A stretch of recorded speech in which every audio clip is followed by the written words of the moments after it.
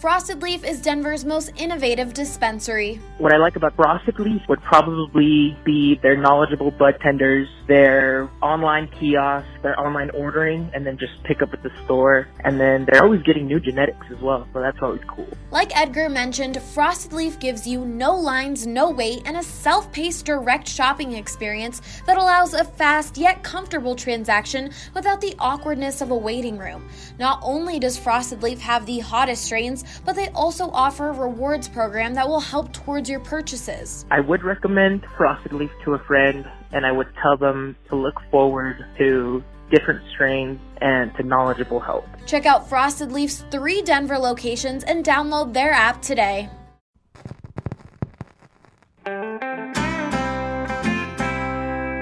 Broncos country is sitting in the south stands, drinking the Coors from Mile High, the best part of the weekend, hugging a perfect stranger as they become a friend, having a good time when the orange and blue WIN, tuning in every day with the good folks down at BSN.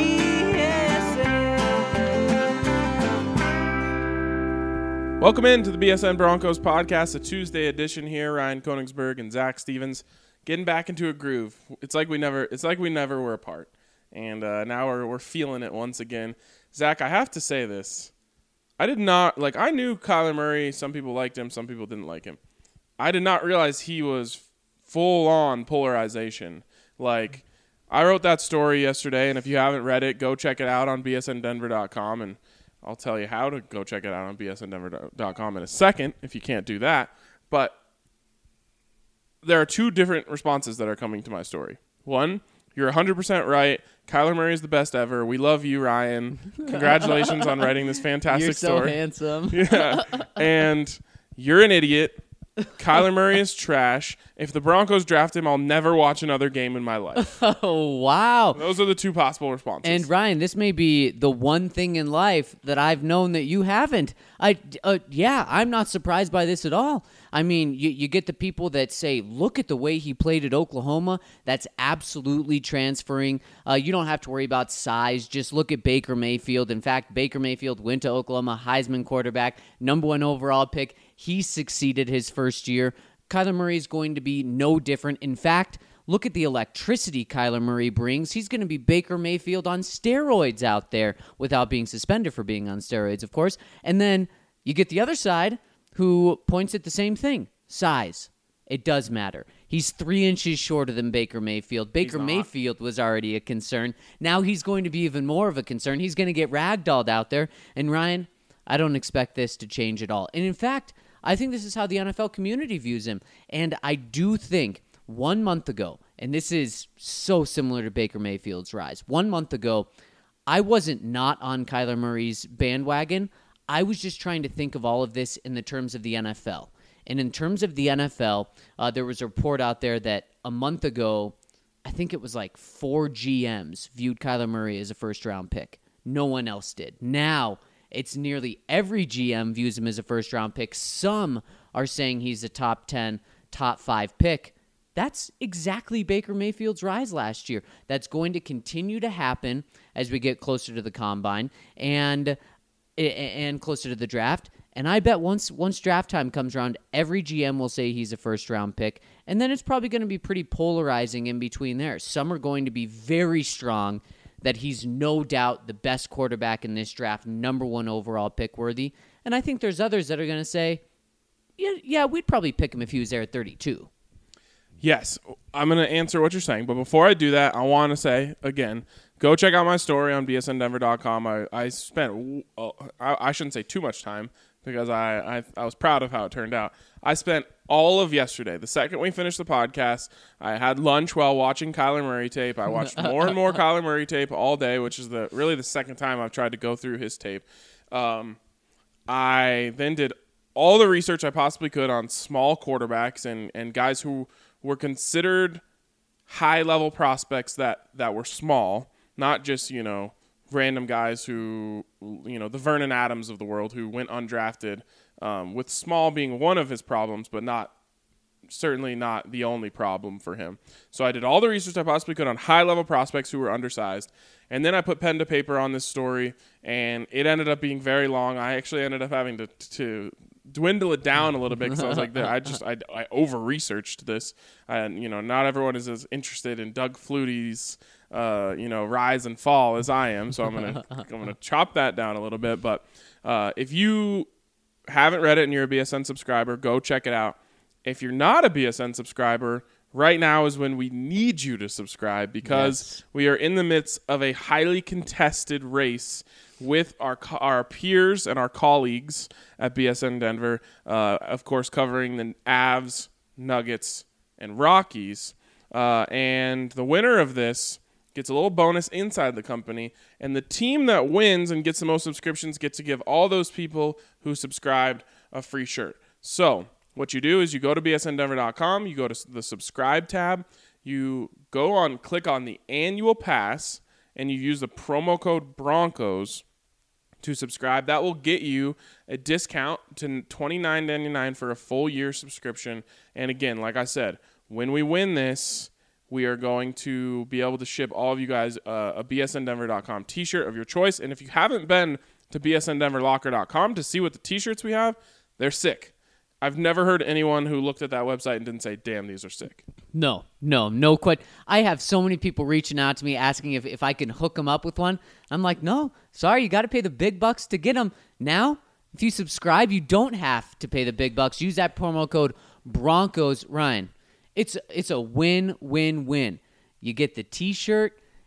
You get the subscription for a year, which is all the draft coverage, all of the season coverage. You even get the Avs, Nuggets, and Rockies for the next year, and you help us bring home the W.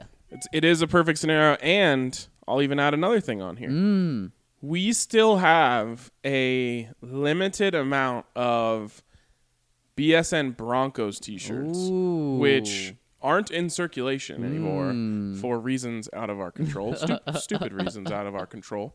But they do still exist in the office, and we can give them to you. We just can't sell them to you. So, wow, if we those things are worth extra. Yeah, exactly. If we win this and you want one, send me an email at ryan@bsndenver.com with your size.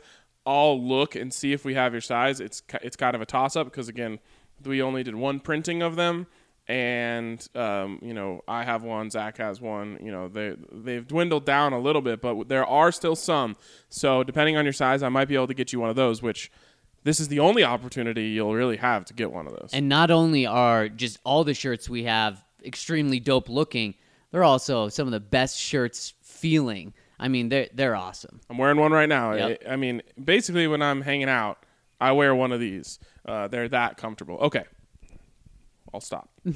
Back to what you were saying about Kyler Murray. I kind of forget what you were saying. just how polarizing it is. And once draft day comes around, there's going to be, I think every GM's going to think 95% of GMs are going to think he's a first-round pick. I think half of them are going to say he's the number one overall pick, and half are going to say, late first-round pick. I think he's that polarizing. Yeah, and I think the ones who say late first-round pick aren't going to be a team that is drafting a quarterback. Right. And so they can just say that and not have to think about which quarterback are you taking here. I wonder if I can get odds right now on Kyler Murray in Vegas, on Kyler Murray being the first quarterback off the board, because I'm very, very convinced of that. And here's what people who are trying to knock Kyler Murray and his size aren't realizing. Kyler Murray is not just this little quick, I want to use the word like scat back of a quarterback. No, he's the most advanced thrower of any of these guys. Dwayne Haskins is close, and he actually completed 1% more of his passes, which isn't, across the, a whole season, that's pretty much nothing. But also, both offenses created easy throws for the quarterback. I would say Dwayne Haskins, I'd have to look at the stats on this, so, I'm going off what my eyes have seen from watching tape, but I'm pretty sure Kyler Murray probably has a higher yards per completion than Dwayne Haskins did. And I know he led the nation in yards per completion from the pocket, which, again, not just a guy who runs around all the time. So people are going to realize that. And I think it would be crazy to say NFL team. I should say I used to think it would have been crazy to say NFL teams haven't done enough research on Kyler Murray yet to know that he's the most advanced thrower in this class. But John Elway admitted to me, honestly, at the Senior Bowl that they hadn't done enough research on Kyler Murray yet. So I think John is right there with a lot of NFL GMs who were probably playing the waiting game on Kyler and saying, I'm not going to do a full quarterback eval. I'd say it probably takes a week for a full evaluation of everything you want to know from Kyler Murray watching his tape. John probably said, I'm not going to spend a whole week on a kid if he's just going to go play baseball. So I'll watch, this and that and at least have an idea of who the kid is for when I do sit down for my full eval. But maybe there's a lot of NFL GMs who are like that, and pundits. The Mel Kipers and the Todd McShays of the world. I bet you they didn't spend as much time on Kyler Murray as, a lot of people may have, because they didn't want to do the same thing. When everyone who talks about the draft has seen every game of Kyler Murray's, they're going to come out and say he's the best thrower. He's the most advanced passer in this draft. He has the most pro-ready throwing mechanics and accuracy in this class. And when that happens, when everyone starts to figure that out, is when I am convinced he will become everyone's first quarterback off the board. I've been clearly hanging around you too much, because yesterday, I'm scouring the internet for mock drafts after Kyler Murray says he commits to the NFL. And, he's still going 13 to the Dolphins. Some people have him going 7 to the Jags. And I'm just like, come on, when's everyone going to pick up? Why aren't people putting him number 1 overall or even the number 1 quarterback? Maybe I just need a vacation from you, Ryan. Not that I don't want to be around you, but my mind is so clouded just with where he's going to go. But right now, I feel the same way. And again, maybe it's just the RK effect on me, your great stories, but that's how I feel right now. Mel Kiper, who, people love to pick on him, but he is connected.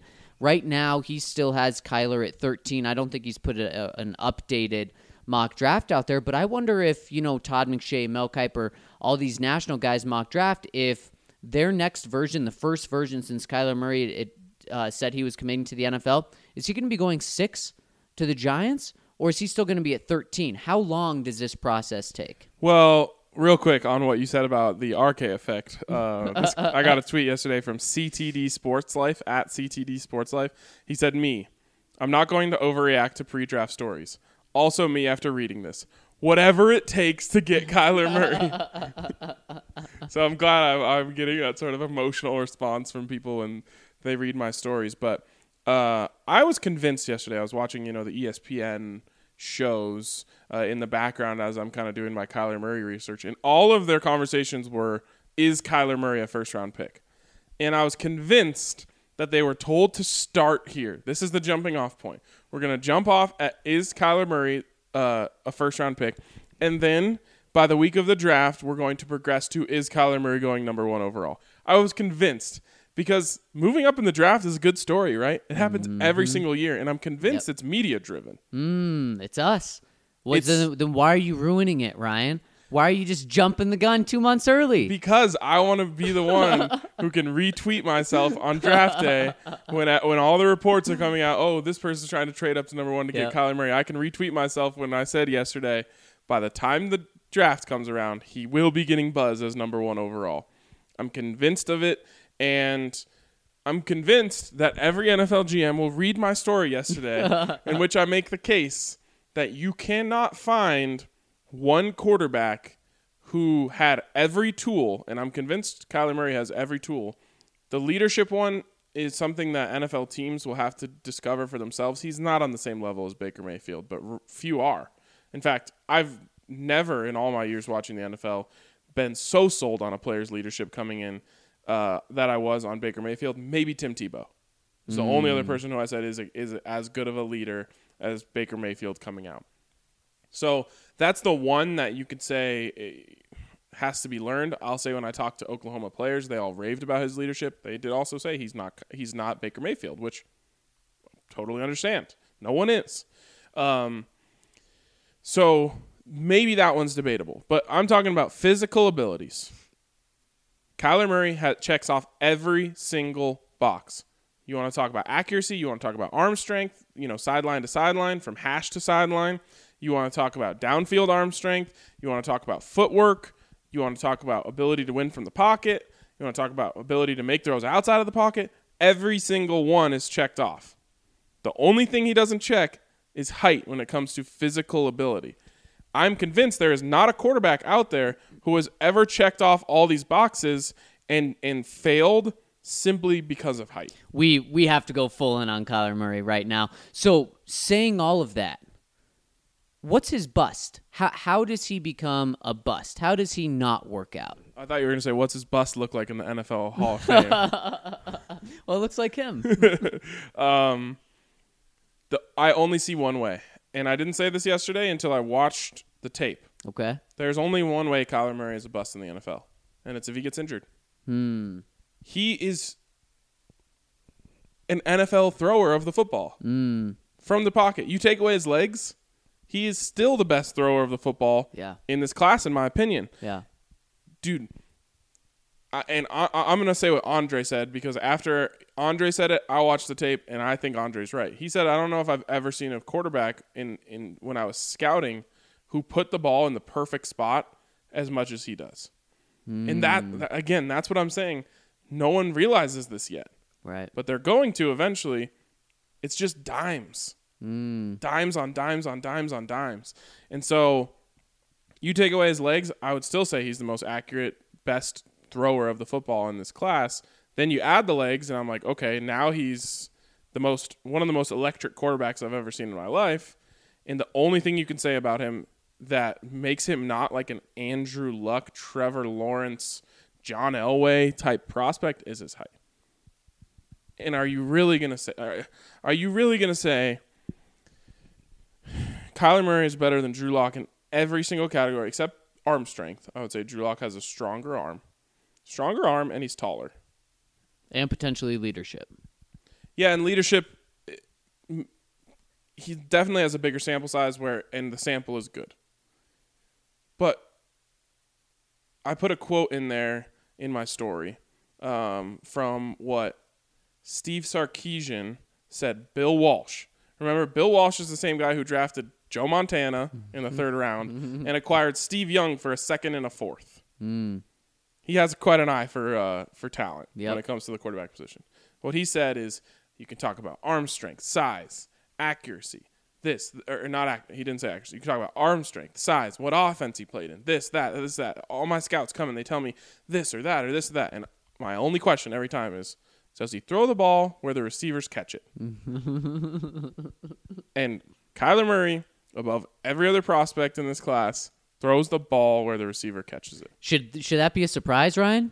No, it shouldn't be. He has a strong arm and is accurate, probably in large part due to his baseball career and his baseball background. This guy was going to throw a tiny ball that had to be more accurate than footballs, and so it really shouldn't be a surprise. He's not a one-year anomaly, but he's different. And who is going to act on that? Is it the Arizona Cardinals, who, like we said before the show, you said this, Josh Rosen is the perfect prototypical quarterback. I mean, if you say, draw me a prototypical NFL quarterback from 10 years ago, you are drawing Josh Rosen. And pocket passer, that's him. Are the Cardinals going to want to move that direction and stick with him? Or are they going to want to take what would be viewed as a gamble, moving on from a first-round pick after his rookie season, going with a 5'9" Heisman quarterback? They have the coach to do that. They do. Now, Ryan, you said the owner of the Cardinals came out and right now said they're not going to do that, right? He said, we need to build around the foundation that we already have. And that foundation, to me, you could take it one or two ways. Josh Rosen, David Johnson, endless. Patrick Peterson. And you could say our foundation is a first-round quarterback we got last year. Or you can say, or he could spin it in 2 months and say, oh, yeah, our foundation is Cliff Kingsbury, our new head coach. And you know what? Cliff did so much research. Cliff really liked Josh Rosen coming in. That's why one of the main reasons he took this job. But you know what? Kyler Murray is his guy, so that's our foundation. We're moving in that direction. That could happen. Could be the Raiders at 4. John Gruden at the Senior Bowl twice, multiple times, unprompted, not asked about Kyler Murray, not asked about short quarterbacks, not asked about mobile quarterbacks, just in general, out of nowhere, John Gruden pointed to Kyler Murray. Could it be the Jacksonville Jaguars at 7? Sure. Could it be the Miami Dolphins at 13? I don't think so, and the reason is I don't think he's going to be there at 13. Could it be the Miami Dolphins at 3? Yeah. It could be the Washington Redskins? Sure.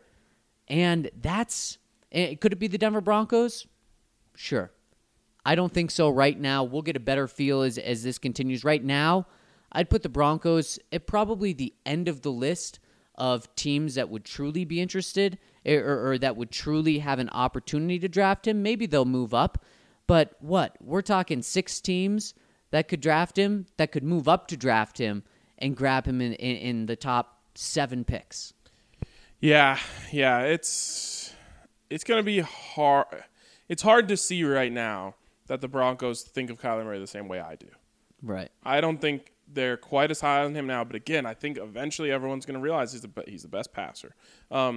Real quick, I wanted to say something in all my research yesterday, which I researched a lot of different things. Remember yesterday you said, would you trade 3 firsts to go from 10 to 1? Yeah. It probably wouldn't be that much. I went back and looked at what the Rams gave up, and they were at 15, and they went to 1. 2 firsts, 2 seconds, 2 thirds. Not including that year's first? That is including that year's first. Wow. So that first, an additional first, 2 seconds, and 2 thirds. Wow. Still a lot. A lot. But it's better than 3 firsts, in my opinion. That's not bad. Then the Eagles, same year, to go up to number 2. Yeah. 2 firsts, a second, a third, and a fourth. Where were they? I don't remember. Okay. I do not remember. But I want to say they're at 11. Okay. So outside of the top 10. So for the Broncos to get to 1 or 2, it's going to be it turns out it's going to be a larger haul of picks. Right. Probably only have to give up 2 firsts. Woo. This year's first, next year's first, maybe this year's second, and next year's second, and then maybe one more pick. Dang. So in the next 2 drafts, you have a 3rd round pick. Yep. In the first 2 days. And again, you can do things to get more picks, you know. You can figure out a way to get back in the first if you really want to. If he's your guy, that's not an issue. And that's why my headline is the Broncos need to risk everything. Because it is a massive risk. And I said it'd be a legacy-defining move for John Elway. By the way, the last line of my story is there's no need to overthink this, and it goes on. Chris Harris today, tweeting about Kyler Murray, said they're making this too hard. Yep. He makes all the throws, and he succeeded at every level of his career in football. Me and Chris, we're often on the same wavelength when it comes to quarterbacks. So, didn't think we were going to talk this much Kyler Murray, but it's so easy to talk about Kyler Murray. I do want to talk about this because we put it off yesterday, so we're going to go long in the first segment here. Woody Page, the legendary sports writer here in Denver, was given the impressive access to sit down in Vic Fangio's office and have an exclusive one-on-one interview with him. And I thought there were some extremely, extremely interesting thoughts that he had in there and quotes from Vic Fangio. Zach, what did you take away the most from that article? There was one huge quote in there, Ryan, when and you actually put it out on Twitter right when the article came out, and it talked about Vic's mindset and approach to how he handles and views this team. And I thought it was very, very interesting in terms of Band-Aids and how to look at this team moving forward. And is he going to just patch things up, or is it kind of a rebuild? And I thought that was very interesting. Obviously, you found that interesting as well. Yeah, here's the quote. He says, "Here's what happened to the Bears before I got there. What they were doing is putting Band-Aids on every little problem, hoping they would be a good team the next year. By the time we got there, they sucked. They were old with no young talent, no nothing. I've coached on 2 expansion teams in Carolina and with the Texans, and our roster on defense when I was hired was worse than those expansion defenses. We cannot let that happen here in Denver. We can't do everything just to get to 8-8 now, so we'll be 3-13 in 2021. Does that mean we won't get a veteran in free agency that will help us for a year or two? We can do that, but we can't go and throw a bunch of stuff against the wall and hope it sticks. I love this. I love this because he's being realistic. And real quick, actually, go ahead. No, go ahead. No, you got it. Okay, I was just going to say, in your wildest dreams, could you imagine Vance Joseph talking about free agency and acquiring players like this? No, absolutely not. And the reason is because I think Vance said what John Elway wanted to hear. Exactly. And I also couldn't imagine 2 years ago John hiring someone that would say this type of stuff. And one of the reasons, when I did some digging on Vic Fangio, one of the reasons that I heard he did not get a head coaching job until now is because in his previous head coaching interviews, he was too honest. He would say, your team stinks, man, and it's going to take a few years to get you better. And what does a GM want to hear that? No, because not only does that tell them that he's saying the GM has done a bad job, but he's saying it's going to be a few years until you win. Well, GMs also have contracts. They can get fired. They don't want to hear that. They want someone that's going to come in, blow smoke up you know where, and make them feel good about themselves. And that's probably what every coach has done with John Elway up until this point. Vic told him this in their interview, I would imagine. He was probably this honest. But you know what it wrapped around to? It wrapped around to, John, I can probably make your team go 8-8 this year. But in 2021, we may be 3-13 because of that. Or we can go 6-10, 7-9 this year, maybe 8-8, but 8-8 is not our goal. We're building for 2020, and in 2021, that's when we're winning a championship, and we're winning a championship. And if he came with that much conviction that was going to happen and that it was going to be on the rise each year instead of what's happened the past few years of up and down, down, down, of slowly getting better, that's probably something that can excite John, but also that's just realistic. And Ryan, I love that there's a realistic mind in the Broncos headquarters right now because I love being optimistic. And as a fan, you love hearing we're competing for championships year in and year out. Clearly, that catches up to you. And bad things happen when you stick at that and you try to claw. Then bricks start coming out, and then you just fall off. And that's what's happened to the Broncos. So I love that there's a realistic mind in there. I do too. And again, I just love that he's talking about this. I love that he's talking about it because it means he thinks he has a say. Right. And I don't think Vance Joseph ever felt like he had a say. So when asked about something like this, what do you think about Band-Aids, this or that? I think he would say, you know what? John Elway is a fantastic executive, and I trust him to make the best moves for our football team. His job is to put the team together. My job is to coach them up and make them win. Vic Fangio is saying, hey, look, there's a right and a wrong way to do this, and we're going to do it the right way. And you know what? I think John Elway would respect the hell out of that. And it's probably why he hired him. It's probably because he sat down there and he said, I bet you said, what do you think went wrong with Vance Joseph? It would be a great interview question. I would have asked it. Yeah. And maybe this is what he said. You know, he said, look, Domata Peko helped your team in the short term. And he is a good player. But Domata Peko doesn't help you win a championship 3 years from the time that you signed him. Yep. And you know, he went through the guys and he said, look, doing this and doing that and, you know, signing Pac-Man Jones, you know, signing Case Keenum. Case Keenum's 100% a Band-Aid player. He probably said what was the end game? You got to have an end game when you make moves. And so when I get there, every move will be made with the idea of getting closer to the end game, which both of us agree is winning a Super Bowl. And probably, is this really going to help us? And in John's mind, really helping us is competing for a Super Bowl. Does signing Domata Peko this year to a 1-year, $2.5 million deal really help you? No. It doesn't, because Domitar's not going to be around when you're competing for a Super Bowl. And I think there's one thing that's in Domitar's favor that you have to keep in mind anytime you're going to sign a veteran player like this at the end of their career. Does he help the locker room? Right. Can he help young players develop? Can he help the spirits when they're low? And if the answer is yes, then there is an excuse for signing a guy in a short-term view of things.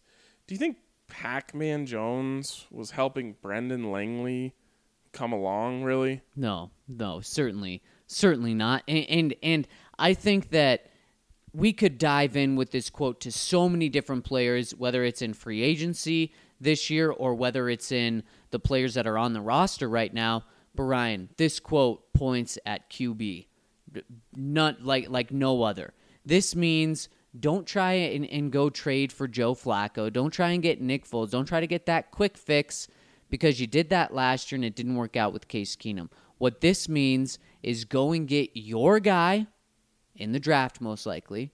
And if it takes a year or two for him to come along, you know what? That's the NFL. That's the cost of getting a guy for the next 15 years. Look at Patrick Mahomes. Yes, he had success in his first year playing, but he sat a year. They wasted a first-round pick that year they got him because he didn't play until Week 17 against the Broncos. And Vic understands that. Heck, Vic's been in the NFL just as long as John Elway. So if John's ever going to... I guess now John can't pull the card of, well, I know the NFL better than you. Vic says, no, from a coaching perspective, I know it better than you. From a front office perspective, I've been in this building longer than you have because you were a player during half of that time. So I think that means go and get the young quarterback. I think so, too. And, in fact, the only way you can talk about winning a championship in 2021 is with a young quarterback. Right. It's the only possible way, unless you're saying... Russell Wilson's going to become a free agent next year and we're going to sign him. That's a pipe dream. Again, you can't operate on pipe dreams. Here's another thing. You mentioned, why he hasn't got fired in brutal honesty, or why he hasn't gotten hired in the brutal honesty of him saying things. Here's another reason why he thinks he didn't get hired. Quote, I never played college or pro football. I wasn't the son of a head coach. I didn't fit the profile. And even though I coached on some very good teams, I was also with some bad teams, and I'm sure teams weren't interested in me.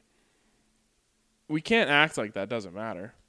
We can't act like Wade Phillips didn't get some preferential treatment early in his career because he was the son of bum. We can't act like the Ryan brothers didn't get a little bit of preferential treatment throughout their careers because of who their dad is. We can't act like Clint Kubiak isn't the quarterback's coach in Minnesota because of who his dad is. There is nepotism in the NFL, and it runs rampant everywhere. Really quick, did you hear who the Rams' new tight ends coach is? His last name is Phillips. Oh, okay, yeah, exactly. Yep, Wes Wade's Phillips. son, yep. Wes Phillips. Again, this happens everywhere, because coaches have a lot of power over who their assistants are, and to move up in the world, you got to be an assistant, and so For Vic Fangio, he had to cut his teeth all the way up. I mean, from the bottom, from being a high school position coach without any preferential treatment for any specific reason. That makes the progression a lot longer. Who are we talking about? That was the son of someone. Oh, was it? No, not Brian Kelly. One of the other. Yes, it was. Yes, one of the other big guy coaches. Yeah. Whoever it was, he's like 28 or whatever. We're like, oh, he'll be a head coach soon. Yep. But it's because he was the son of whoever.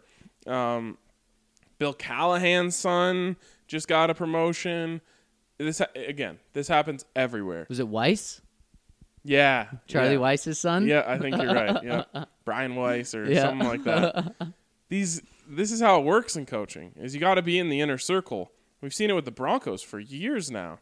If you're not part of that, the reason Vance Joseph was hired is because they felt like he fit in the circle. It's the truth. Sat down with him. They're like, oh, yeah, this guy's one of us. It leads to some bad decisions, and it's nepotism everywhere. So Vic Fangio has a good point there. It might sound like excuses to some people, but here he is. He's got his job. It just took him damn near 40 years. First off, it is such an incredible story, such a feel-good story. But then just think of how difficult this was for him. And also look at Rich Scangarello too. I mean, the Broncos are bringing in completely different personalities than they brought in the past. Just 3 years ago, they were hiring, or I guess 4 years ago, they were hiring Gary Kubiak, who was John Elway's best friend. He was his backup quarterback. He was his offensive coordinator. That's the type of guy John was going for. Now he's got a head coach that's self-made, and Rich Scangarello is the ultimate self-made story. In fact, Rich Scangarello, it's not like he just had Vic Fangio's number and John Elway's number in his phone like Kyle Shanahan did since he was, 10 years old? No, and Kyle Shanahan walking on the sidelines at Broncos practice when he was a kid. He grew up in that building. Rich Scangarello had to go a few different places to get Vic Fangio's number, called him, met him at Indianapolis at the Combine, and reached out to all these different guys. Scheduled a golf date. Exactly. Reached out to all these different guys just to get to know them, and that's how he built this relationship. So in terms of story-wise, I mean, the book's writing itself right now. Now, could the book catch on fire this year and next year? Absolutely. It could go up in flames. But also, personally, I love these stories. Maybe because it kind of relates to myself. I didn't know anyone in this industry. Just throw yourself in. And so I love these guys got there because of who they are, not of who they know. Yeah, it's huge. And, it's kind of like what we talked about with Dalton Reisner, right? Where he was sending letters to coaches being like, I will be a Division I player. Yep. Whether it's going to be with your team or not, that's up to you. I love that. Rich Scangarello calling around every NFL coach that he respected saying, hey, can we sit down? I'd just like to pick your brain. I'd like to play golf. I'd like to do whatever. And when the Broncos needed an offensive coordinator, Vic Fangio and John Elway said, hey, do you know anything about this Scangarello guy? He says, yeah, that guy's awesome. He reached out to me, set up a meeting, set the time, set the place. Then he said, hey, if you're ever out in California, let's go play a round of golf. It happened I was. We went and played. Loved everything he had to say. Like, that's just being a go-getter. Yeah, it is. It's so cool. And Ryan, I mean, he is old school in the way he approaches stuff. According to Woody Page, he doesn't put his play sheet and his plays on a computer. I don't know if it's because he doesn't trust anyone or he's just not that type of guy. Everything's written down on paper. He doesn't even show it to his fellow coaches. That is incredible. Let me ask you something. What NFL player does that remind you of? Peyton Manning. That was the first thing that came to my mind when I read that. I said, oh, he's Peyton Manning. Yep. Peyton would be the same way. If Peyton was an offensive coordinator, his entire playbook would be handwritten. No one would get to look at it except him and his quarterbacks. Yep. And it would be nowhere possible because Peyton Manning probably says, you know what? I bet you Bill Belichick has some software that knows how to Bill Belichick probably has a hacker employed. Yep. Who can hack into any data. I mean, I'm not kidding. I would not be surprised if that was the truth. And so Vic Fangio, ain't nobody hacking his playbook. You're going to have to break into his office and steal it if you want. And saying all of this, Ryan, especially with the old school stuff, is this a guy that's going to draft Kyler Murray? Yes. The new school, new age guy. He's also on a team last year that succeeded because of Mitch Trubisky and a new age offense. Yep.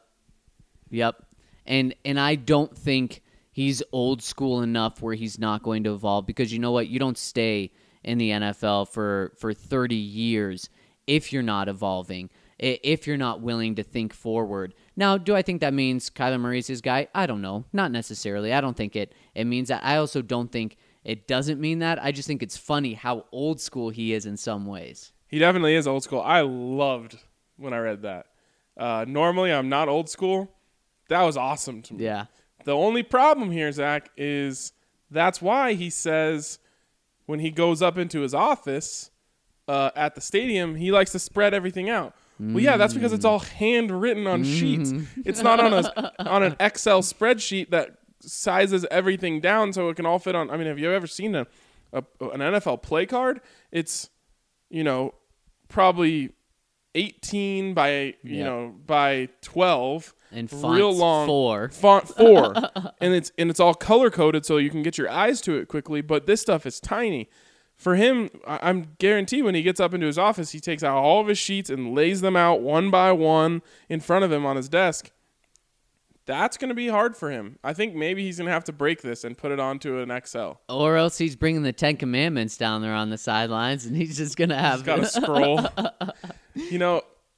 Maybe they can create like a closed circuit computer for him that he feels comfortable with, isn't connected to the internet, is completely private in every way. It only has one thing on it, and that's Excel, and he can figure out how to use it. And then they have an intern type it up for him, and then they axe the intern after.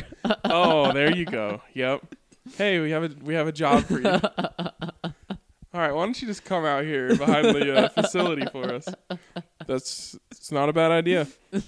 All right. Let's move on here, but before we do, I want to tell you guys about Get Around. If you're ever in need of a car, truck, or vehicle for a few hours or even for a few days, Get Around is at your service. Get Around is a car sharing app, and you can literally unlock cars near you just using their app. Better yet, if you have a car that's just sitting around, make some extra money for your next vacation. Get Around's insurance policy and 24/7 customer service have you covered.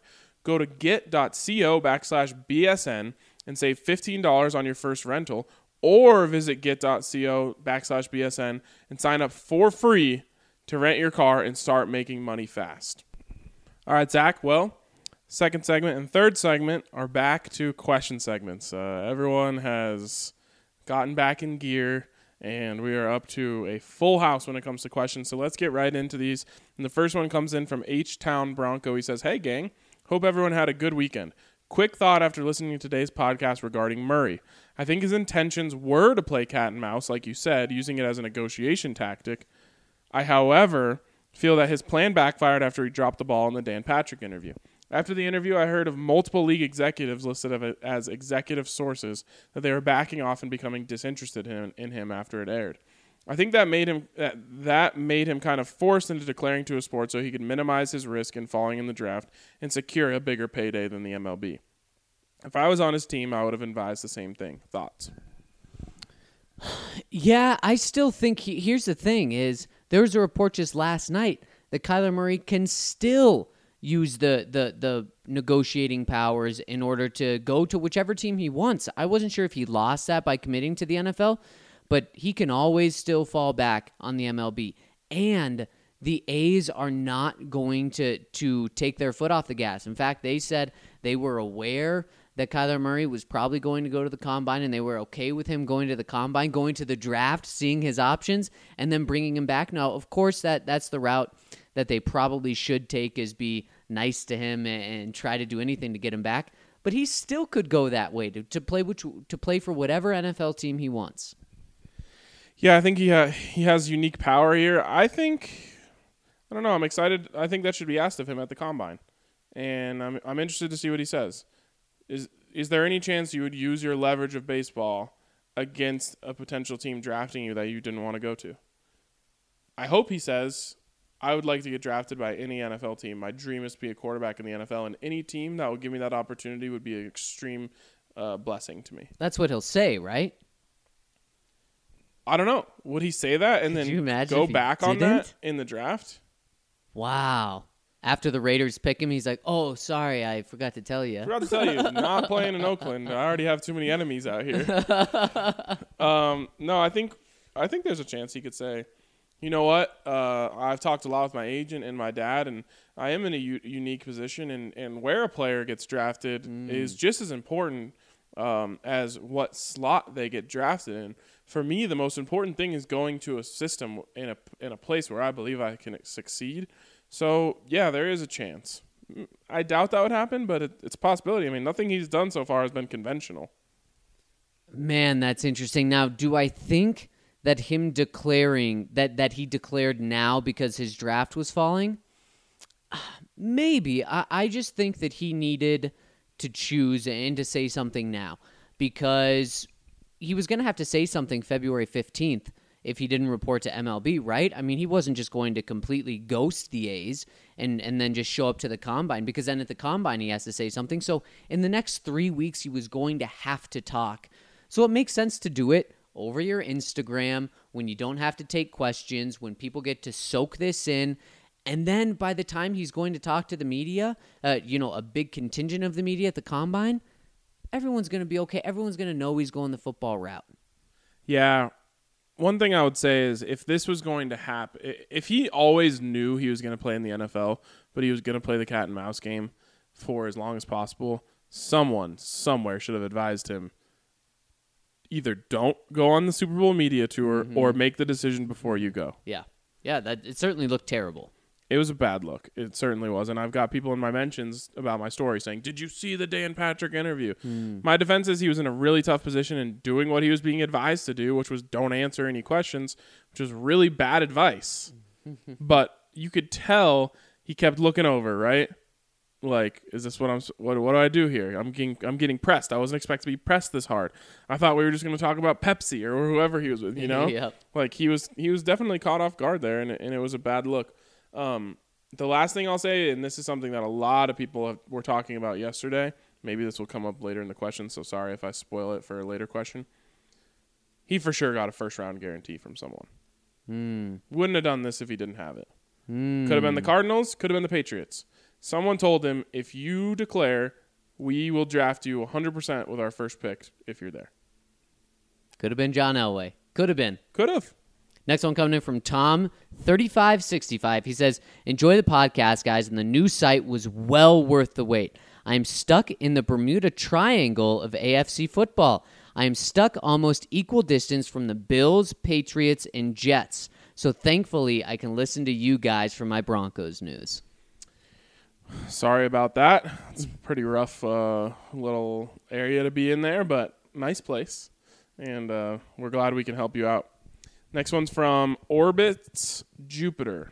He says, hey, guys, subscribed during a sale a while back, or I would again now. I really hope you guys get the three-peat. About In-N-Out. Yes, this again. Don't worry, you weren't the only one to talk about this today. I worked there for several years and can provide some insight on why you can't make your mind up yet. Ryan, if you've only had an animal-style burger and then you haven't had the true In-N-Out experience. Animal-style burgers are cooked differently using mustard, which changes the taste of the meat. And they come with extra grilled onions, which seem to turn you off of In-N-Out entirely. Please don't make your final judgment until you try a standard burger. The next time you have your chance, get a burger without ordering animal fries, and your opinion may be different. Also, for the best fries, order them lightly well done. Don't think you can save those. On to football. As a Boise State, by the way, I will. I'm a very open-minded eater. I had no idea that they cook the meat differently with animal style. Yeah, that's really interesting. So they have to put aside a whole different style. Yeah, interesting. But I will. I promise you, next time I'm in an In-N-Out area, I will try it that way. You can just throw your animal style on top of mine. I'll have like double animal style. Like jungle style. There we go. He says, on to football. As a Boise State fan, I'm hoping the Broncos take a page out of the Redskins playbook. Can't believe I'm saying that. And both draft a QB in round 1, then draft Brett Rippon in day 2, so they have 2 chances to hit at what is clearly the most important position on the field. What do you guys think the likelihood of them picking 2 QBs in the 2019 draft is? And if they do, is Rippon someone that they would be high on for the middle rounds? Always enjoy the pod. Best Broncos content by far, and exactly what I need during the long, dark off season. Sure. I think they could draft 2 quarterbacks. It's happened. I think they would just go all in on whoever they draft this year, then maybe add that backup next year or something. I could see it, but all their concentration and focus would be on the first guy. Yeah, the reason why I would say this is possible is they don't have a backup. You know, especially if they want to draft, let's say they draft Kyler Murray, move on from Case Keenum to save that $10 million. Right. You're not going into the season with Kyler Murray and Kevin Hogan. Right. Now, you could go into the season with Kyler Murray and, Josh McCown, or Kyler Murray and Tyrod Taylor, or someone else who fit. McCown doesn't really fit that system, but you know what I'm saying? Yep. Maybe you do. You say, okay, well, our quarterback cupboard is completely and entirely bare. Why wouldn't we draft 2 if we like this other guy? And develop them both. And if you go the Kyler Murray route, you're going to have to help me with pronunciation. Jordan Ta'amu from Ole Miss, he'd be your perfect guy. He's viewed as a perfect mid-round developmental quarterback. He's also mobile. and he's accurate. So very, very similar to Kyler Murray in that way. I would actually go with Mackenzie Milton, the UCF quarterback, who is obviously not the runner that Kyler Murray is. Literally no one in the draft is the runner that Kyler Murray is. No. But a short quarterback who played in a spread system, who had a ton of success. I think those two would actually make a great combo. Obviously, he's coming off a torn ACL, a really nasty injury. I think it's actually worse than just a torn ACL. But you get him in the 5th, 6th, 7th, maybe even undrafted. I think that'd be a good guy to add to the mix. But Rippon, again, I think the Broncos would certainly be interested in him. He impressed at the the Shrine game. All right, from J-Ro, who says, pronunciation guide, I'm going to just read it as he says. Think J-Lo with an Asian accent. I love it. He says, yes, I can say that because it's funny. My name is Jay Rozek, and that's actually how I got the nickname 15 years ago when people still had a sense of humor. Okay. I think people still do. He says, I've been listening to the podcast since last offseason when I started searching for any kind of decent Broncos podcast. I've been a Broncos fan since 86, and although I listen to a lot of podcasts each day, it never dawned on me to look for a Broncos one. I have to be honest that it took listening to a few episodes to get me hooked on the great content. But Zach, really spelled with a C? Who does that? Okay, J-Ro. And Ryan really have a cool chemistry and a lot of inside info. I finally became a subscriber because A, I felt like a freeloader for listening to all the pods for free. And B, with so few Broncos wins in the last 2 years, I wanted to enjoy a win in the subscriber contest. That is the correct way to approach this. The Broncos may not be winning, but we still are, and that we can control. He goes on to say, enough self-congratulation and on to my homer question. I'm a Fresno State alumni, and I've been watching Marcus McMaryion kill it the last couple of years. What are your thoughts on the Broncos drafting him in the late rounds as a possible project QB? He has a lot of upside and is kind of a Drew Lock, Kyler Murray hybrid. I wouldn't expect him to play the first year or two, but if you went with Murray in the first, and you could pick a very similar backup of him late in the draft with McMaryion. Keep up the good work. I'm looking forward to all the inspirational Hot Pocket talk this offseason. Sure. I mean, that's a perfect question to follow the one we just had. He's a guy that threw 25 touchdowns to 5 interceptions last year, 68% completion. A smaller guy, not Kyler Murray small, 6'2", 200 pounds, is mobile. Certainly. I mean, that could be a guy that you add in the late rounds. I have to admit, J-Ro, I'm sorry to say this, I have like a weird hate for Fresno State because, one, they beat CU in 2001 with David Carr, and that kept CU out of the national championship game. They beat them in week 1. Then the most embarrassing loss of any of my teams in my entire life was against Fresno State. They were up on CU 35-0 in the first quarter. Wow. When was that? During the darkest times. I would say so. So I don't actually hate them, but all of my memories towards them are bad. By the way, that was with Derek Carr. Play him 2 times, and you have to play probably their 2 best quarterbacks in team history. And now he's on the Raiders. Yep. But anyways, McMaryion I think actually would be a pretty good fit for what they're doing if they go the Kyler Murray route. Really, even if not, could be an interesting guy. Remember, like I just said, the quarterback cupboard is bare. The Broncos are drafting a quarterback no matter what this year. Yeah. Even if it's in the first, if it's in the 1st and 4th, if it's in just the 4th, if it's in the 7th, there will be a quarterback drafted by the Broncos this year. I could almost guarantee that. He says, P.S. Thanks for mentioning the price difference between Five Guys and In-N-Out. While Five Guys is good, In-N-Out is by far the best fast food burger out there, and you can get twice the food for the same price as Five Guys. That being said, In-N-Out fries are trash and only edible animal style. But I'm digressing. There we go. We got 2 positives to 0 negatives on In-N-Out burgers right now.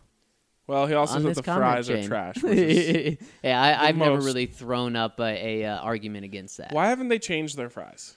Apparently, you need to get them, according to Orbit's Jupiter, lightly well done. I'm not going into In-N-Out like a damn steakhouse. Come on, can I get my fries Pittsburgh medium rare, please? Oh, you wouldn't want that from In-N-Out. Yeah, seriously. Okay, so this next one's from Yeti Roar. He says, okay, I see you, RK. I've been pounding the table for the Broncos to take Locke because I truly believe he's the next Phillip Rivers. But your masterful sales pitch of an article on Murray certainly has me thinking twice. Locke has the it factor in spades and has the intelligence I think is required to play in the modern NFL. I can't deny Murray's talent, however, and I'm starting to think I'd be stoked if Denver ended up with either. Here's my question.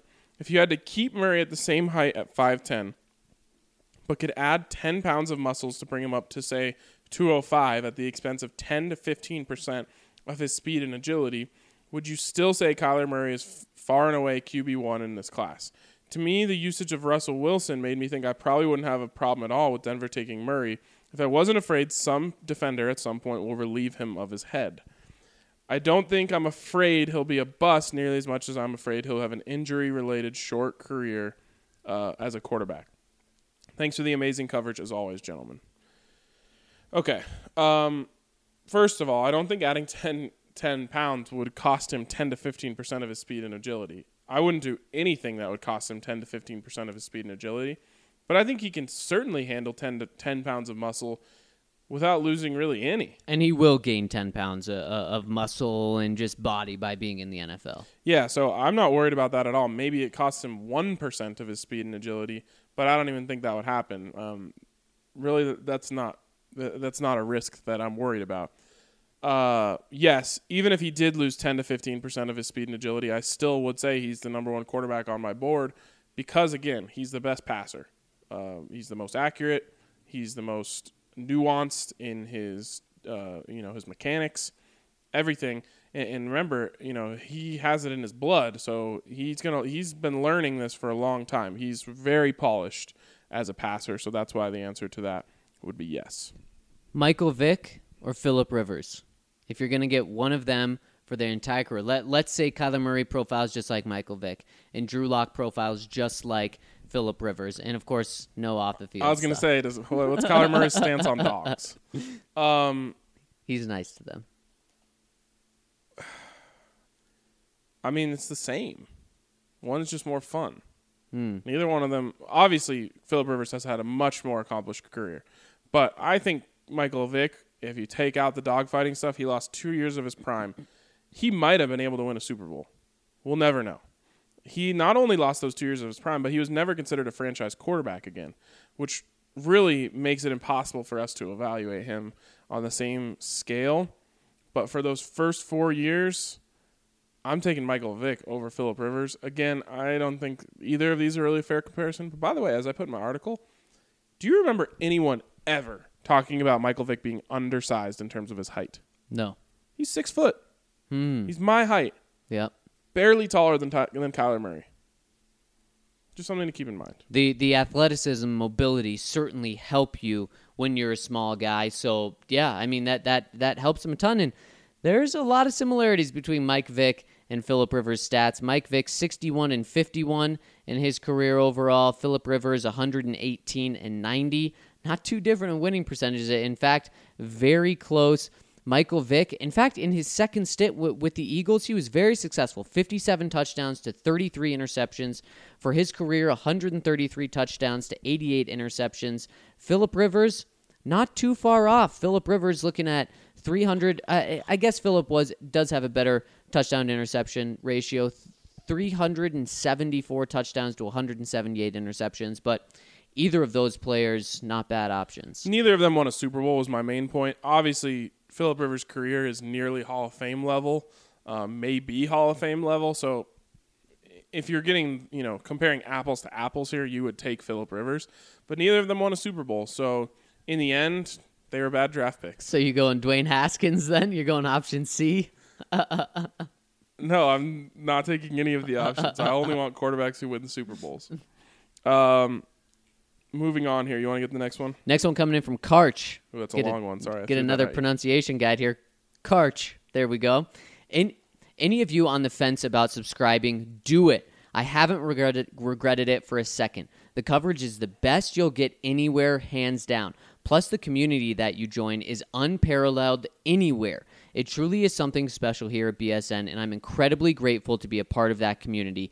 Get in on this opportunity. You will not regret it. Karch, thank you so much. We appreciate your support and every subscriber's support. Use that promo code Broncos to get in on that. All right, now to the long part of Karch's question.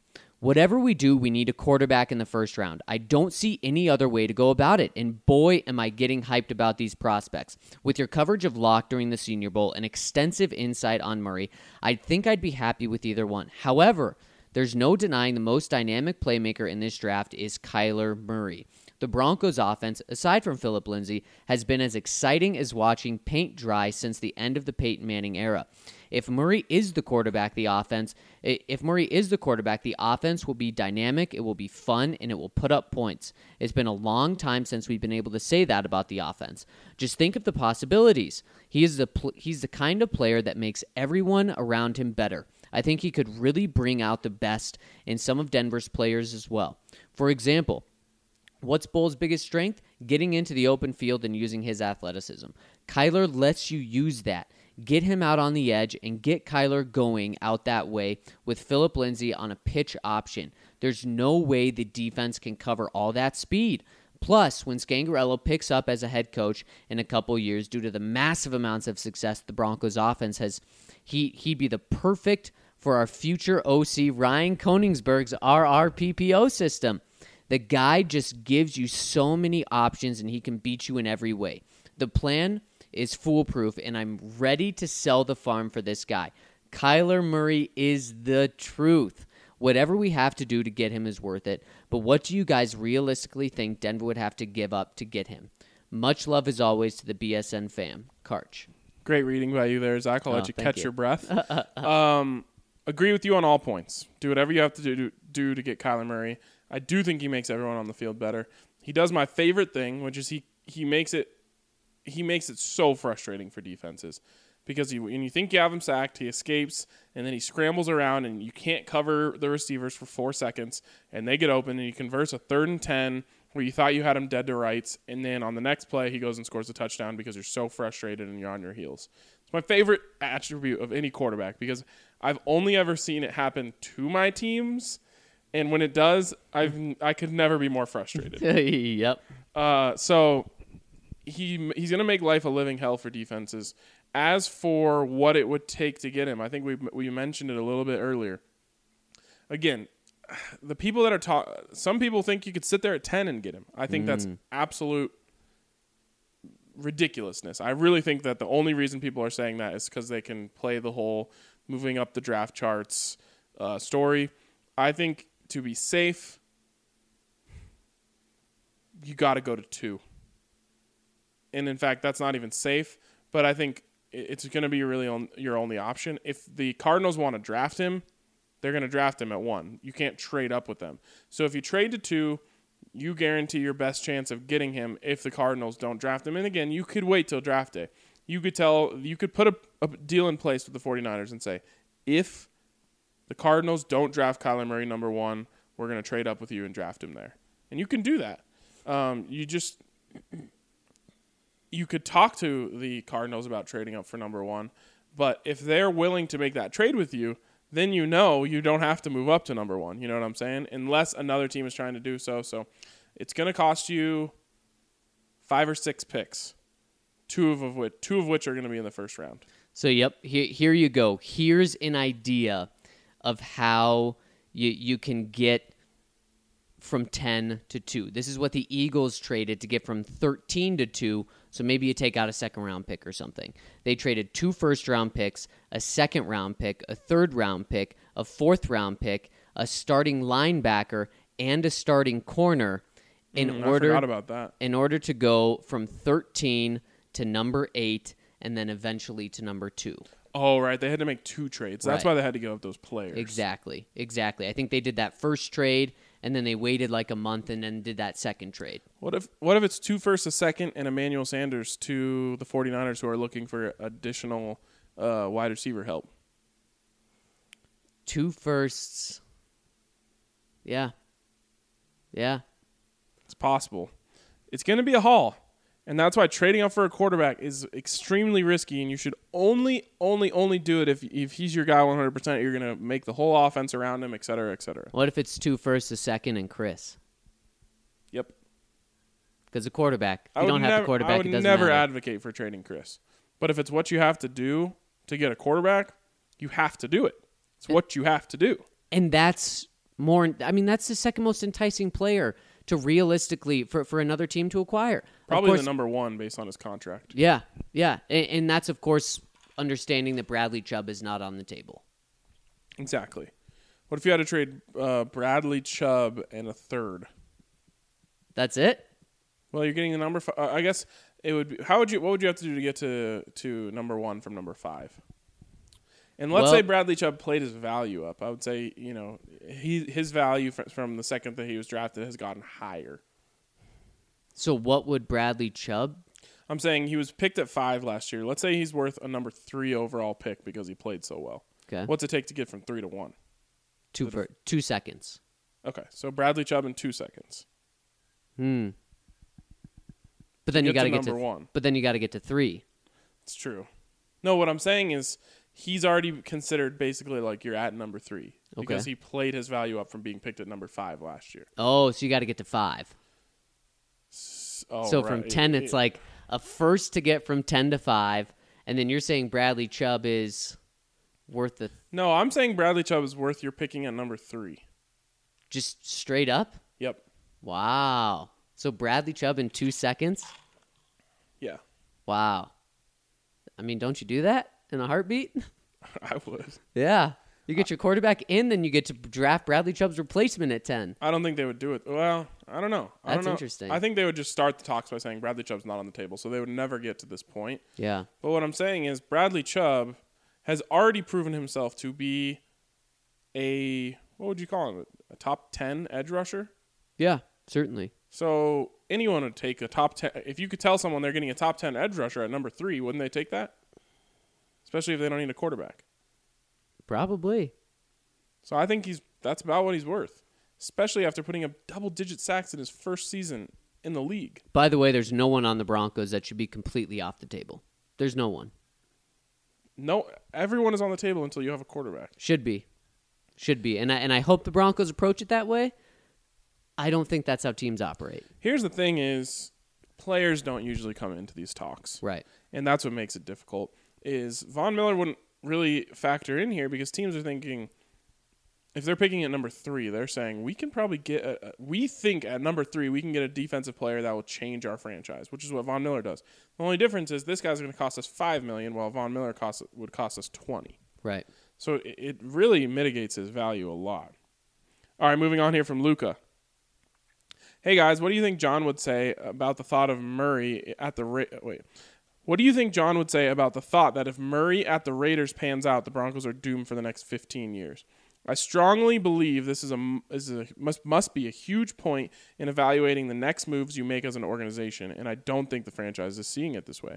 I personally think there's very little chance he will take Murray, considering Elway loves Locke, and that's been all the talk over the past few weeks. As always, keep it up. Here's the thing, and I know we've mentioned it on this podcast a few times, but John Elway doesn't think that way. He doesn't play scared. He doesn't say, oh no, but what if the Raiders get Murray and then we have to go up against Patrick Mahomes and Kyler Murray the next 15 years?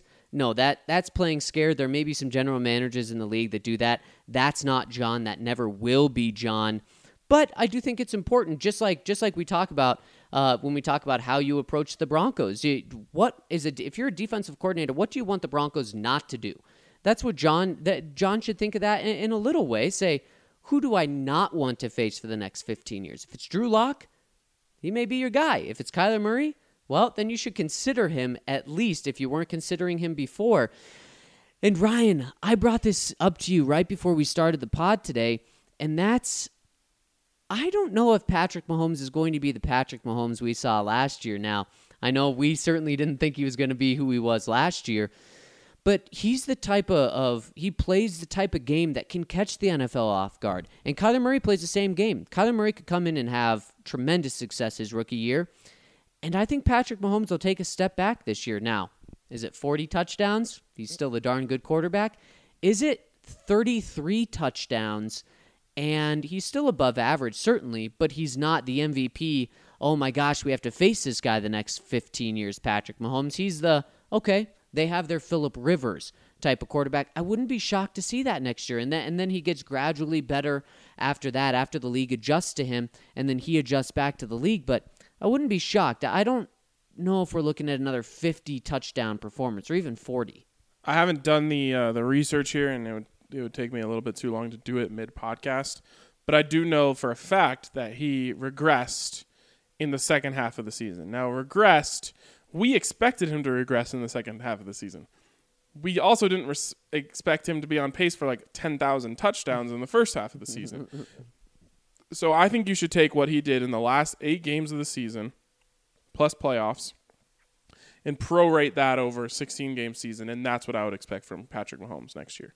I think you're right. He's not going to. People forget that he really had an unbelievable start to the season.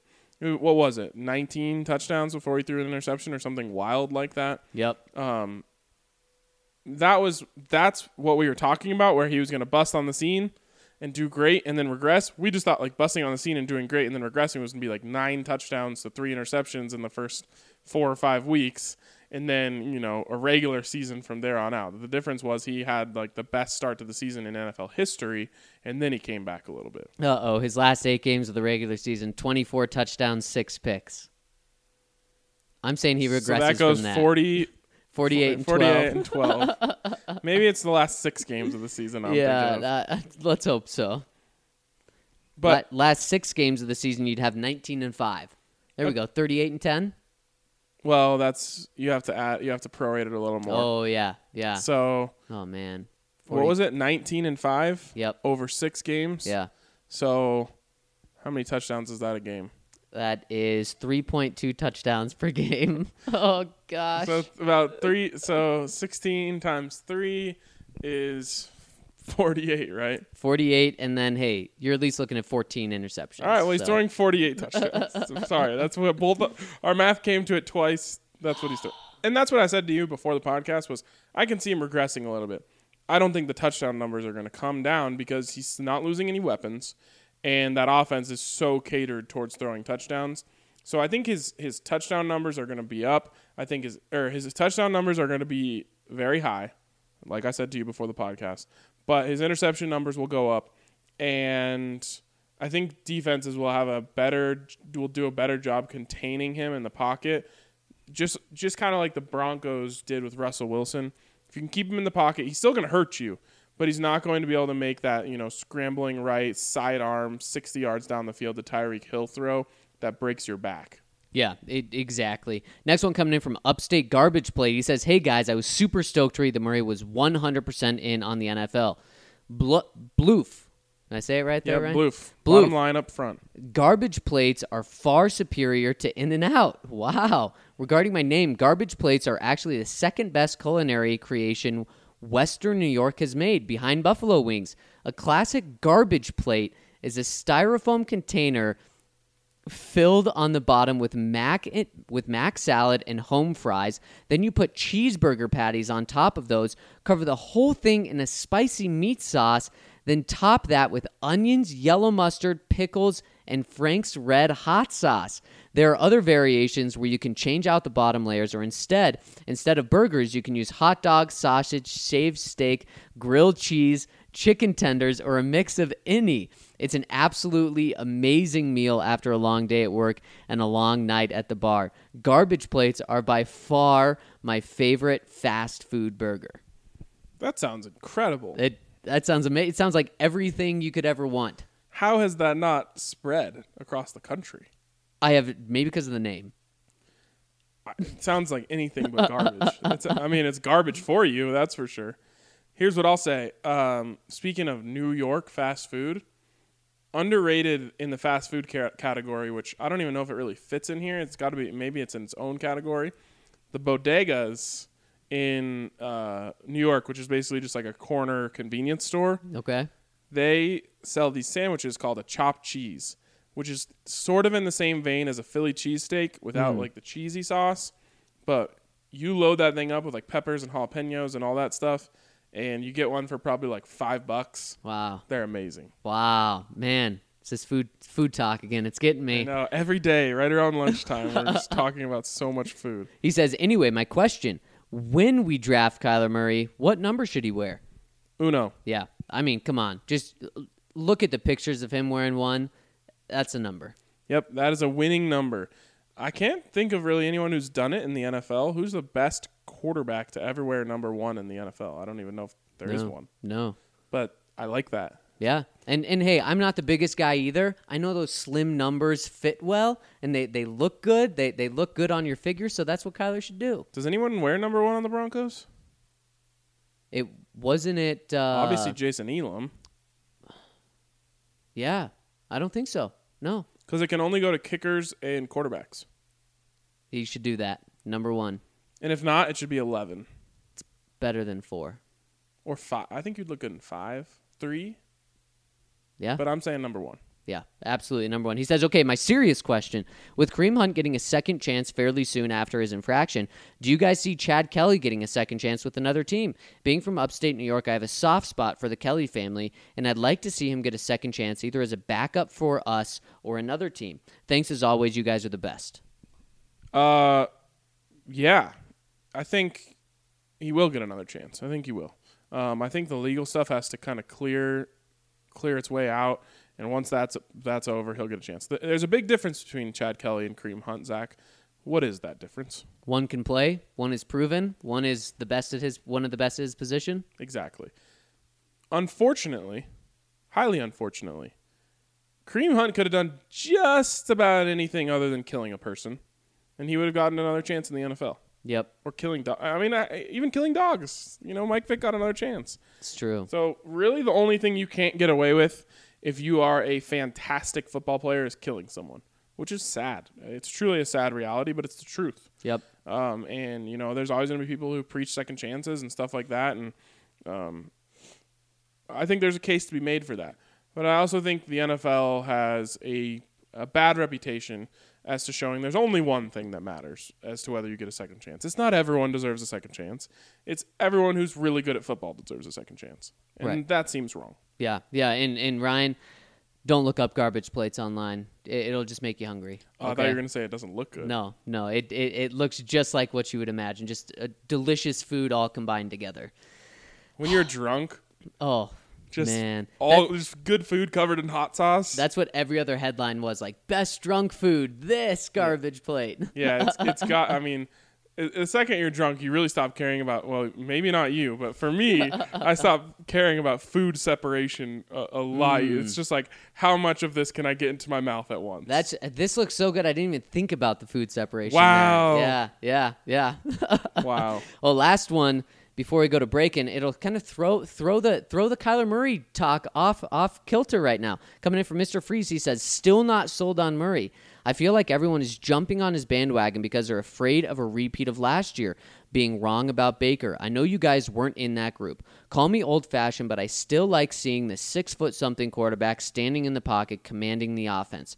I think Elway feels the same way, so even if Murray is there at 10, I don't see him going to Denver. Murray does throw a nice deep ball, and to me, that's the most exciting play there is. Someone will jump up to number 1 to get him. He throws a nice everything ball. That's my favorite thing about Kyler Murray. Every level of the field, he makes that throw. Deep flag route, deep post, 9 route, drag route, out route, in route. He throws it all on the money. The bandwagon, I can't speak for others. I know for a fact we're not bandwagon Kyler Murray because we're afraid of being wrong about Baker. Again, because we were right about Baker 100%. So I can't speak for others. Maybe they are. The reason I think people are jumping on the Kyler Murray bandwagon is because they're just realizing he's the best quarterback.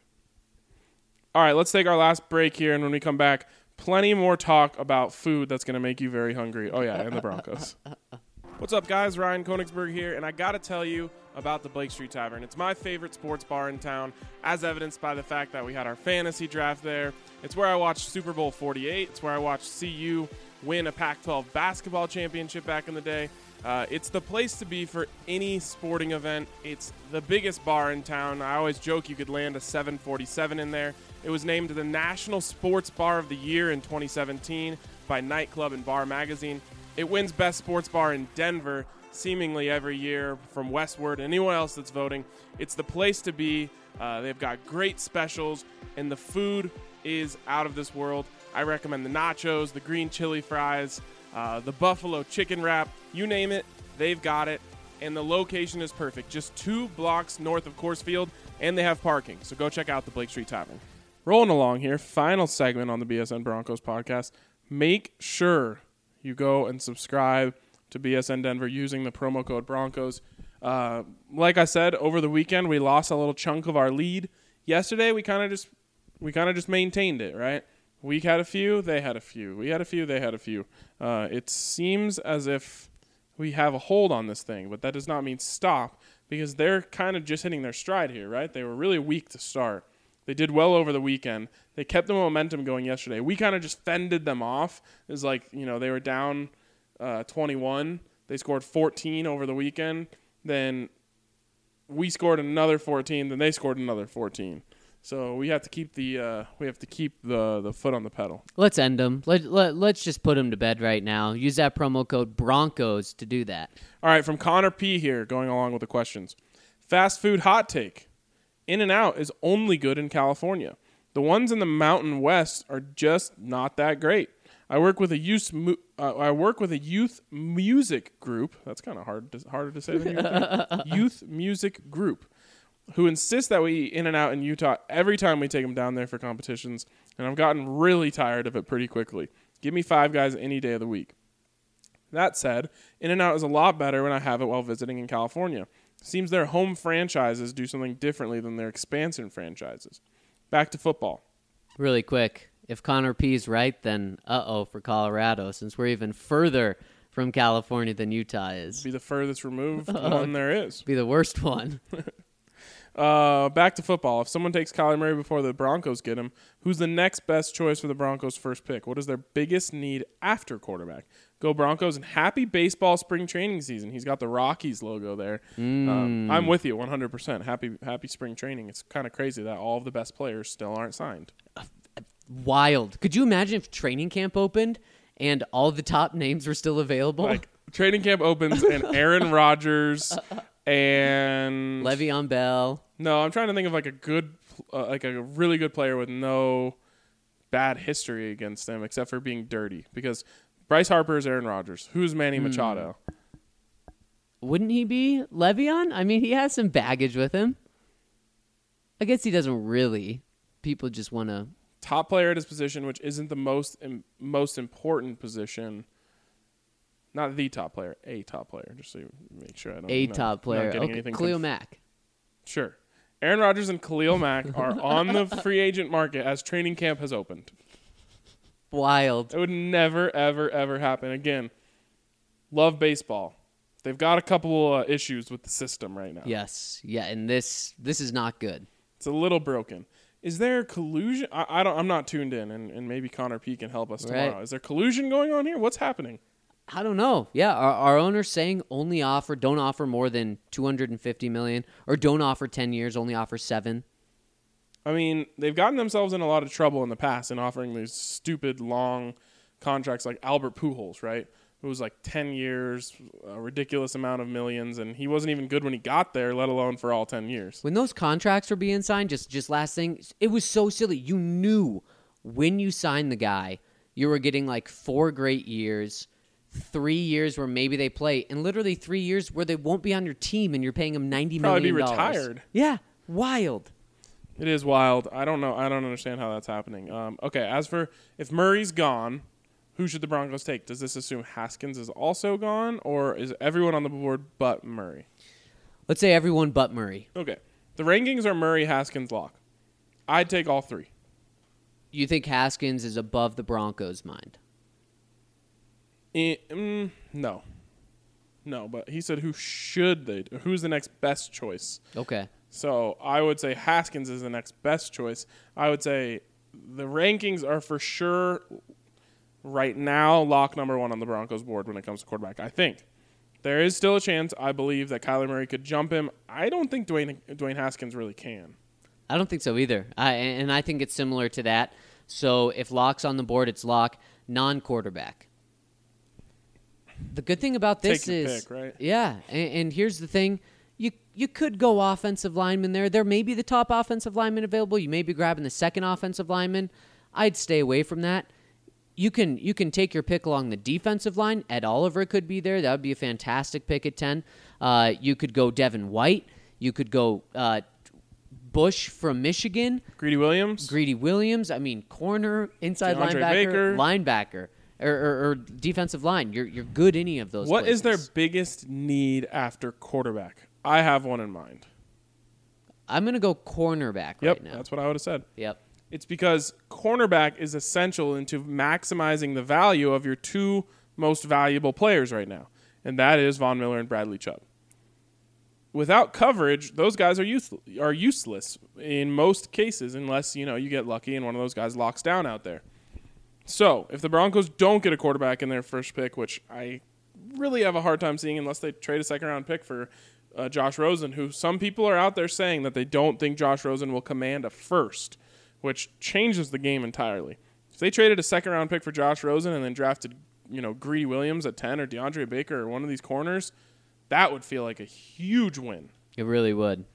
Still take Kyler Murray, but that would feel like a huge win. So, to me, corner is the second most important need. I think they can fill that in free agency, though, with Bryce Callahan, which would change their draft strategy entirely. And then if they do that, and let's say they cut Derek Wolfe, don't re-sign Domata Peko, then defensive line becomes that priority. So, yeah, a lot of moving parts here, and we will certainly be breaking it down as things unfold. Next one coming in from Chilango Bronco. Did I get that right? You sure did. He says, hey, guys, glad to hear the podcast back to regular schedule. First things first, Five Guys is not trash.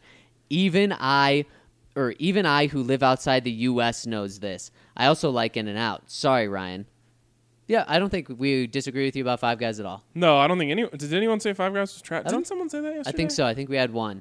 Ridiculous. A lone wolf out there. And you don't have to apologize. If I had something against everyone who liked In-N-Out, I wouldn't have very many friends. In terms of free agency, there are some names that really excite me, and still not sure if they will be available. What are your thoughts on Grady Jarrett and C.J. Mosley? They would be great additions to Vic Fangio's defense. On the other important offseason topic, fast food ratings, how do you rate Mexican fasto food places? If you say Taco Bell is the truth, I'm going to really, really be disappointed. Okay, well, here's the thing. First of all, Taco Bell is the absolute goddamn truth. Second of all, I don't really... Is that I would understand if your take is that it's not Mexican food, which is fine. A lot of people who believe in, traditional Mexican food say Taco Bell ain't it.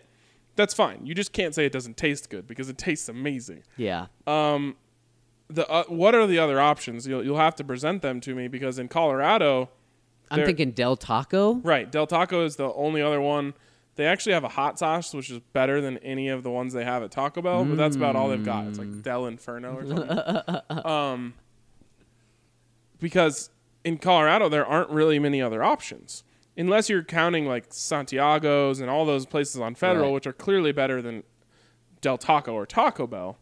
But other than that, like in Arizona, there's a place called Filiberto's, which is a fast food Mexican place that is way better than Taco Bell or Del Taco, but we don't have those options here. Yeah. No, I think it's Taco Bell. Like, it is Del Taco around the nation? I don't know. Yeah, it is. Okay. And then there's like Taco John's. No, yeah. I mean, they're just in class of their own, right? Yeah, Taco Bell is way better than any of those. But I'm curious to see if you could present us with some other options, because in Colorado it's pretty slim, which is weird because there's a lot of great Mexican food in Colorado. Just I guess not great Mexican fast food. Right. Did we answer? Oh, C.J. Mosley or Grady Jarrett? I would love C.J. Mosley. Yeah, that would be huge. I mean, it makes sense, but does it make too much sense? Does he want to come here? Does he want to be part of a 2-year plan? Does C.J. Mosley want to be coached by the best defensive coordinator in the NFL? That's interesting. According to Wade Phillips, he's the best defensive coordinator. Yeah, in and the he knows NFL. what he's talking about. An offensive name to throw out there, Trent Brown. Now, I don't know. I was going to say I don't know why New England would let him go, but that's what New England does. 6'8", 380 pounds. He was a backup for a little bit with the San Francisco 49ers. Tons of talent. They traded him last year. The Broncos were in talks to trade for him. Those broke off. He went to New England, had a great year with New England. He's probably going to cost you some money, but man, if you can slide him in for a deal because he only had 1 year, that would be a very enticing move, and whichever side you put him on. Sorry, there's Kyler Murray highlights on the TV. I lost my train of thought. But yeah, Trent Brown, for sure. He had the unique chance to work with Dante Scarnecchia this year. It made him way better. Then he comes and works with Mike Munchak. That's only going to make him even better. Yeah. So I would be all about that if that was an option. All right, next one from Bronco Duck. He says, I don't know which take is worse, saying in and out is overrated or saying that Aaron Rodgers isn't an elite quarterback. I know which one is worse. Both takes are erroneous. Are you making these clearly inflammatory comments as a cry for attention? If so, I'm here for you. That was the main reason for my comment. However, I totally agree the Broncos need to go all in on Murray. Highest individual ceiling of any quarterback coming out for sure. I'm excited to see what happens. And Ryan, you were correct on the pronunciation of pasty. A long E sound at the end. We had them growing up in Montana. Man, I love how this has just devolved into a food podcast here. Especially in the off season, it's certainly a subtopic of the podcast. Yes. Last year we had the whole street hot dog conversation. Yep. The In-N-Out one never seems to die. No, it's not going anywhere either. Maybe we'll have is a hot dog a sandwich debate at some point. So played out. Okay, next one from Run Phil Run. Hey, Zach and Ryan, I have one quick question about a problem with the coaching staff that I believe is being slightly overlooked. With Scangarello coming in as O-coordinator, I believe he would prefer to run a zone blocking scheme similar to his mentors Shanahan and Kubiak. However, after watching Andre's film room, I learned a lot about our O-line coach, Mike Munchak, and his philosophy of coaching a power run scheme. I know you need different types of linemen to run the two different types of offensive schemes. Am I being naive here with my fear that there may be a disconnect between O-coordinator and O-line coach? Just wanted to know your guys' thoughts on this topic. Thanks, and keep up the good work. Yeah, and I was concerned about this too right when they hired Mike Munchak, and I'm not going to lie, I can't remember if it was Munchak that had 4 solid years where he did the zone blocking scheme. Yeah, I think it was that, and had success when he did that. So I'm not concerned about that. Mike Munchak is such a good coach. He can adapt. And if Mike Munchak says, no, we need to do this type of blocking scheme for these players that you have right now, I do think that Scangarello will listen and they'll do that. Yeah, I think they're just going to do whatever's best. Whatever's best. I think they're going to have them run both, honestly. Yeah. You can get away with it. You can't go full zone all the time with power players. You can't go full power all the time with zone players. It won't work. But if you have versatile players, you can mix in a bit of both. And Mike Munchak has coached the zone scheme. He's just a hell of a coach. He can coach whatever he wants, whatever way you want. So if Scangarello says, hey, we're going full zone, I think Mike Munchak will be fine with that, and he'll figure it out. Next one coming in from Carpaccio Chris. He says, I feel like even though Drew Lock has some potential, clearly Kyler Murray has even more potential and would therefore make Lock the quote-unquote safe pick. I'm with you guys, Zach and Ryan. Swing for the fences. Go big or go home. Murray would bring so much excitement to Mile High, I can't even imagine. A Lindsey and Murray combination? Electrifying. On to my next point. I read something along the lines of trading Emmanuel Sanders and a pick for San Francisco's second overall pick. How likely a scenario could you see this being with our good old buddy John Lynch? Sanders is a great safety net for a team in the pass game, but this trade wouldn't bother me at all. Of course, for the right guy at number 2. And he adds, assuming that San Francisco can't land Antonio Brown. Man, I love this. First of all, I know that you're thinking, well, if you're going to draft a quarterback, you need Emmanuel Sanders. Well, guess what? Emmanuel Sanders is on an expiring contract. So you'd only be getting him for 1 year. Unless you wanted to re-sign him, which you certainly could. But again, 32 by the time he's signing that contract. What's replaceable? What's more replaceable, Zach? Quarterbacks or wide receivers? Wide receivers. So you can get your Emmanuel Sanders. In fact, you could probably get your Emmanuel Sanders in the second round of this year's draft if you really want to. You cannot get your Kyler Murray in the second round of any draft ever, or Drew Lock for that matter. So, you might be able to get a Drew Lock in the second round, a similar type player. But again, quarterbacks drafted in the first round have significantly more, and quarterbacks drafted in the top 10 have significantly more success, obviously, because they're significantly more talented. So you would trade, as we mentioned, any player to get the right quarterback. What do you think about drafting this guy that they're showing on the screen? Yeah, I would draft John Elway again. And you have a chance to draft the next guy they showed, Russell Wilson, Yep. this year. He's just, you know what? Kyler Murray is less than a full inch shorter than Russell Wilson. Even if he comes in at what Oklahoma said they measured him at, because they list him at 5'10". There was a bunch of questions about whether that was real. Their head athletic trainer, whoever does this stuff, says the exact measurement we measured him at was 5'9" and 7/8. The exact measurement of Russell Wilson at the combine was 5'10" and 5/8. Sorry. Yeah, 5'10" and 5/8. So he's less than a full inch smaller than him. Now he is a lot less thick, I guess is the word I'll use. But he can still bulk up a little bit and be fine. He doesn't have the same build as Russell Wilson, that's for sure. But again, height doesn't concern me one bit. We'll see what he officially weighs in at when he's not being weighed by his home school of Oklahoma. We'll see. And Carpaccio Chris. I think he was being honest when he said he measured in at 5'9" and 5'9" 7/8", and we listed him at 5'10". Yeah, we'll see. I'm not saying he's wrong. I'm just saying definitely. Do you think he should be like hanging upside down from a I think he probably should. Because like if he could get over 5'10", which is only according to me a fourth of an inch. Yep. That makes a big difference. Yeah, man. You got to pull out all the tricks when it comes combine season. And Carpaccio, Chris, let me know what else they had going along with Emmanuel Sanders in that trade, because I've seen some kooky mock draft trade scenarios out there. I mean, I saw something where the Giants trade with the Jets to go from 6 to 3, and they gave up number 6 overall and a 4th-round pick. And I'm going, what else is included in this? They must have just forgot. No, they thought that was going to make the deal. No, don't forget, the Colts did that deal with the Giants.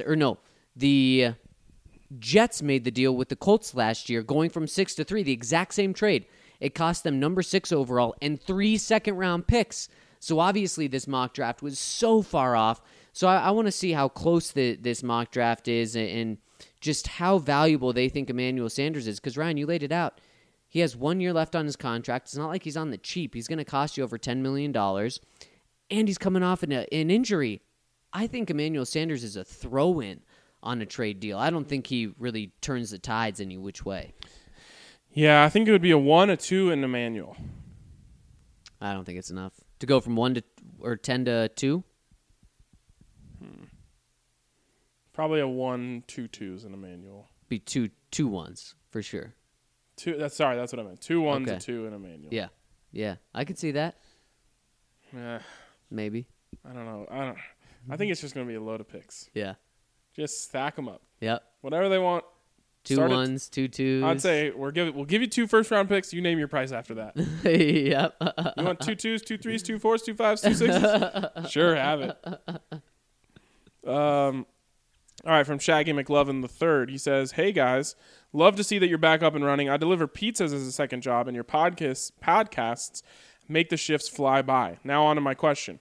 There's a lot of talk about free agents in the draft, but I haven't heard anything about franchise tags. Do you think Paradis or any of the other guys could be considered if a deal can't be worked out right away?" Real quick, I used to deliver Chinese food as a little side job, which was probably my favorite job of my entire life, other than the one I have right now, because I just loved riding around and listening to music. Yeah. If podcasts existed back then, man, my hours would have skyrocketed. Especially when I hadn't listened to every episode of Reply All. Oh, I'd just be like, oh, new episode? Okay, I'll drive for another hour.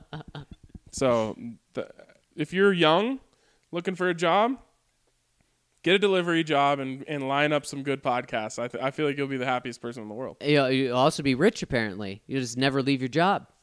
I'm telling you. You're set. All right. Paradis or any other guys on the franchise tag, could you see it? So here's the thing about the center franchise tag. It would cost you about $9.5 million. We're talking about Matt Paradis potentially getting anywhere from $9 to $11 million on a 5-year deal.